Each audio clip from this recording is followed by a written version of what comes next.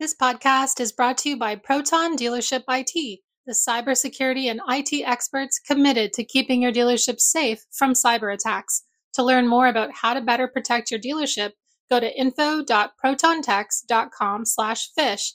That's info.protontex.com/phish. Want to dive deeper into the topics you hear about on Daily Drive? We're offering listeners a special offer, 20% off a 1-year Automotive News digital subscription. That gets you access to all of our news, information, and analysis made for automotive industry leaders like you. Go to autonews.com/Daily Drive promo to redeem. Welcome to Daily Drive for Thursday, October 5th, 2023. I'm Jake Neer with Automotive News here in Detroit and for Jamie Butters today. And I'm Kellen Walker in Las Vegas. Today on the show, GM makes a new counteroffer to the UAW. A survey shows the impact of the UAW strike throughout the auto supply chain, and Ford announces more layoffs connected to the strike. Plus, Shift Digital President Matt VanDyke joins the show to talk about how dealerships should approach the growth of shoppers buying cars and trucks online. What people clearly are looking for is, number one, transparency. What is actually the price that I can get, and is the vehicle available? Let's run through all the news you need to know to keep up in the auto industry. Just in as of recording time, General Motors says it has made a counteroffer to the UAW in a bid to end the strike by the union against the automaker. GM said the offer was its sixth since talks between the sides began. The company said the offer would reward team members and allow GM to succeed and thrive in the future. UAW officials were not immediately available to comment. Today marks the 21st day of the UAW's strike against GM, Ford, and Stellantis. About 25,000 UAW members remain off the job and on the picket lines. A source with knowledge of the negotiations has said some progress is being made as talks remain active with all three companies. The source said serious movement has taken place since late last week when both sides ramped up rhetoric. The UAW plans to update the status of talks Friday. It's not known whether the union plans to expand the strike again as it has each of the previous 2 Fridays. A recent survey said about 30% of suppliers have had to lay off some workers because of the UAW strike against the Detroit Three, and that figure will rise significantly by mid-October. The Motor and Equipment Manufacturers Association, also known as MEMA, surveyed its original equipment supplier members to determine how the strike has impacted the supply chain. The survey found that nearly 30% of suppliers have had to lay off some direct labor employees, and more than 60% expect to start layoffs by mid-month. MEMA represents more than 1,000 companies in the U.S. The survey was conducted last week. The results illustrate the impact the strike is having throughout the auto supply chain and the fragile financial state many suppliers find themselves in. Meanwhile, Ford announced Wednesday that it's laying off 400 more employees in the Detroit area as a result of the UAW's ongoing strike. About 350 workers at Livonia Transmission and 50 workers at Sterling Axle have been told not to report to work starting today. Both plants supply parts used in the Ford Explorer and Lincoln Aviator at Chicago Assembly. Workers there joined the strike last week. Ford said more than 1,300 workers have been laid off in connection with the strike. Ford's sales so far have not been affected by the strike that has halted production of the Bronco, Ranger, Explorer, and Lincoln Aviator. The automaker's U.S. light vehicle sales rose nearly 8% in the third quarter. 9 months into the year, Ford is the nation's best-selling brand. Sales of Ford's EVs rose 15% in the quarter as the automaker continued to ramp up production. Hybrid sales rose 41%. The automaker has said it plans to quadruple hybrid sales over the next 2 years. And sales of gasoline-powered vehicles rose more than 5% in the third quarter. In other United Auto Workers news, workers will receive a 19% pay hike over 5 years under an agreement with the UAW and Mack Trucks. That's according to a summary of the tentative agreement seen by Reuters. Mack Truck is owned by the Volvo Group. Workers must still ratify the agreement covering 4,000 hourly workers that includes a $3,500 ratification bonus, improved retirement benefits, additional vacation, and a reduction in the time needed to get to top pay. The agreement includes an immediate 10% pay hike upon ratification. Finally, Toyota and LG Energy Solution have signed a supply agreement for lithium-ion battery modules for use in the automaker's battery electric vehicles that will be assembled in the U.S. LG Energy Solution will supply Toyota with 20 gigawatt hours of high-nickel NCMA battery modules annually starting in 2025, manufactured at the company's Michigan facility. The battery maker will invest about $3 billion in its Michigan facility to establish new production lines for battery cells and modules for the automaker. The $3 billion expansion is in addition to the 1.7 million square foot expansion LG is undertaking at its manufacturing campus in Holland in western Michigan. And those are today's headlines. Coming up, Shift Digital President Matt VanDyke joins the show. That's next on Daily Drive. The auto industry's shift to carbon neutrality is here and it's accelerating. But is it enough? This is a moral imperative, an economic imperative, a moment of peril, but also a moment of extraordinary possibilities. No more hesitancy, no more excuses, no more waiting for the others to move first. There is simply no more time for that. Driving to Zero is a new podcast series from Automotive News that looks at the auto industry's roadmap to carbon neutrality. We take a big picture look at the environmental, political, and social trends pushing the move toward a greener future. And we pull back the curtain on how these decisions are being made at the highest levels. I said, the headline that you need is GM believes in an all-electric future. And I think Dan Ammon and Mary Barra pretty much said the same thing, which is like, but we don't. Spoiler alert, they came around to that idea. Find out how and much more. I'm Jake Neer. Join me and Automotive News Executive Editor Jamie Butters on Driving to Zero, available now wherever you get your podcasts. Email phishing happens every day. Cybercriminals are out to trick your employees and coworkers into handing over valuable information that can compromise your dealership through impersonations, fake giveaways, and urgent emergency requests. All it takes is one click to shut down everything. Phishing is the leading cybersecurity concern for dealerships. Without the proper training and protection, your business is left vulnerable to ever-evolving attacks.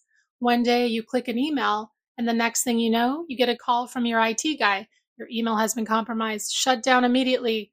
Stories of attacks and their consequences come flooding in every day, and all it takes is one click to shut down your dealership. You have enough to worry about as it is. Don't add getting hacked to the list.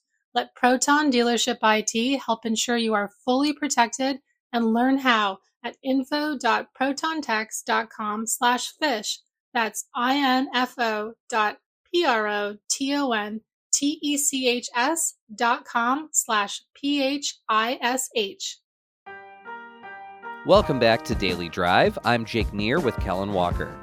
Last year, former Ford Direct CEO Matt VanDyke left the automaker after 14 years to become president of digital marketing vendor Shift Digital. The company counts many auto dealers as clients and is helping retailers navigate the transition to more digital interactions with customers. Jamie caught up with VanDyke about his time so far with Shift Digital and how the industry is changing in 2023. Matt VanDyke, welcome to Daily Drive. Thank you, Jamie. Good morning. I think our audience knows that Shift Digital is in the retail technology space, but just to help get everyone's head in the right place, how do you briefly describe the company's role and function? Sure. We work with about 3/4 of the brands in North America auto industry, and we work to provide OEMs and their dealer networks support for websites, digital advertising, lead management, and provide independent measurement, reporting, and analytics. Matt, every time I go to a website, it seems like I have to say yes or no, or sort of, am I willing to accept cookies, the little pieces of data that track what you look at online. With new privacy rules and practices, how much is the industry on a cookie diet, and how is it doing with that? Yeah, there's been a lot of attention on cookies and what's happening with the death of third-party cookies. I think it's been announced for several years. It's kind of like the Cybertruck. Everybody's been waiting to find out what this is really going to look like and feel like. But one of the things is that you have to understand the difference between third-party cookies and first-party cookies. And what Google has announced in 2020 that they're phasing out, and now they've pushed it back into calendar year 2024, is that they're going to eliminate third-party cookies. And third-party cookies are what is following you off of a specific website of perhaps a dealer or a brand, and then watching your behavior across the internet. So that's the kind of use case where Jamie's shopping for a truck on a certain brand website or dealer website, but then he's looking at boats, he's looking at hunting and fishing websites, and that allows a dealer or a brand to retarget you with truck advertising that's showing someone pulling a boat or using it that way. That's going to get more difficult. But first party cookies on individual dealer websites and brand websites, which is your own data, that is not going away. And that is going to become more important. So the thing that dealers should be looking at and OEMs are working on is understanding how to leverage their first party data more effectively in the future. That's got to be really limiting compared to the insight you could get from seeing some of what else somebody was interested in, like just like that example you used. Yeah, it definitely is changing things. I think most people feel like what it's going to do is increase the potential cost of digital advertising. But there are a lot of tactics you can take. And new technologies are making your first party data more actionable, more leverageable. The arrival of customer data platforms in the auto category is really allowing people to find more efficient ways. And you can offset maybe some of the increased cost that's going to come with the higher price of targeting in order to be more effective with your marketing. Does Shift Digital use a generative AI like the Chat GPT kind of stuff? We do. And because we process so many leads and because we have clickstream data on 2/3, 3/4 of the auto industry websites, we're really able to use that data in order to understand customer journeys and propensity to purchase models. So one of the things we're doing with the first party data platform we built is scoring customers. When we see somebody who's come in and spent X amount of time on a dealer website, they've looked at 20 VDP views, they've either put in a lead or they haven't, we can really understand, because of all of our deep knowledge and experience of data, what the likelihood of purchase is and really help provide clients with areas of focus. So that's one way we're using it. Another way that we're using it is by helping support the vendor community and people who are creating really sophisticated dealer digital products right now. Some of those are programmatic advertising, where you can really find an advertising partner who can use AI, scrape your website, get specific inventory, and then create advertising that programmatically goes straight into Google and Facebook. These are really effective tools. Another use case is voice-based. So it's service scheduling. So many dealers are overrun with phone calls into their service drive, and they don't have the people and the service writers to catch those calls and get people scheduled. And some of the new technology using generative voice AI, they're answering 80% of calls coming into service departments and successfully getting them scheduled. So there's a lot of stuff happening at a pretty quick pace in our industry on that. So I want to shift to another technology. Of course, so much invested in the industry right now on electric vehicles. What are you seeing in consumers' shopping habits? Yeah, there's definitely a difference, right? We all see the difference in day supply in the industry right now of EVs as the number of models and the amount of choice has rapidly expanded this year. And we're just at the beginning of that. What we're seeing is customers converting from a lead or from vehicle detail pages to sale is significantly longer for electric vehicles. And our data tells us that the shopping process online is taking longer. Customers are trying to navigate an increased complexity with the EV purchase. They have to figure out range. They have to understand charging options, not just at home, but networks on the road. And also the really complicated aspect of the federal and local tax credits. So customers are trying to digest that, understand, will I qualify? Am I eligible for $7,500? Why can I only get it on a lease and not a purchase due to governmental regulation that they don't understand? So it's definitely something that's taking longer for EV customers to convert online. So many of us do a lot of shopping online. We know there's this whole omni-channel phenomenon, that some people want to buy all online, some people want to buy all in person. A lot of people want to start online and maybe come into the store at whatever point makes them comfortable. What do dealers need to do to provide an excellent customer experience, both online and in person, in the transition between the two? Yeah, I think the most important thing is to recognize that every customer is going to be different. And even though during the pandemic there was a rush to, going to this model that people were going to just transact online and have every vehicle delivered to their driveway, that's not what most people want to do. And it's a low single digit percentages, as you just kind of mentioned, of people who go completely end to end transactional. But what people clearly are looking for is, number one, transparency. What is actually the price that I can get? And is the vehicle available?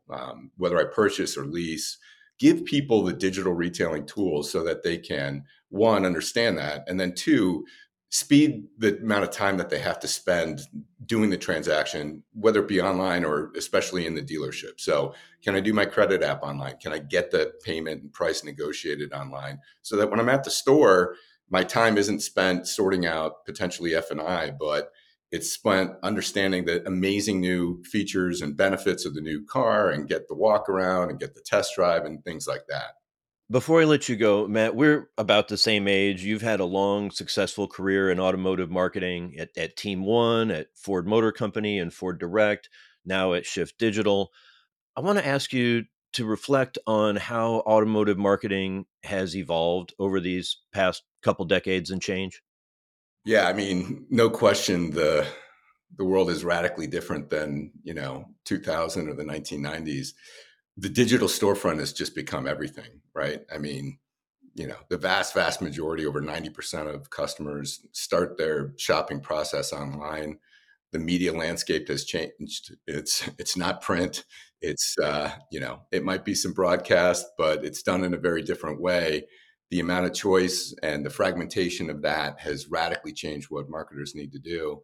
And the technology and the tools that are available in order to move along the customer shopping process have gotten much, much better.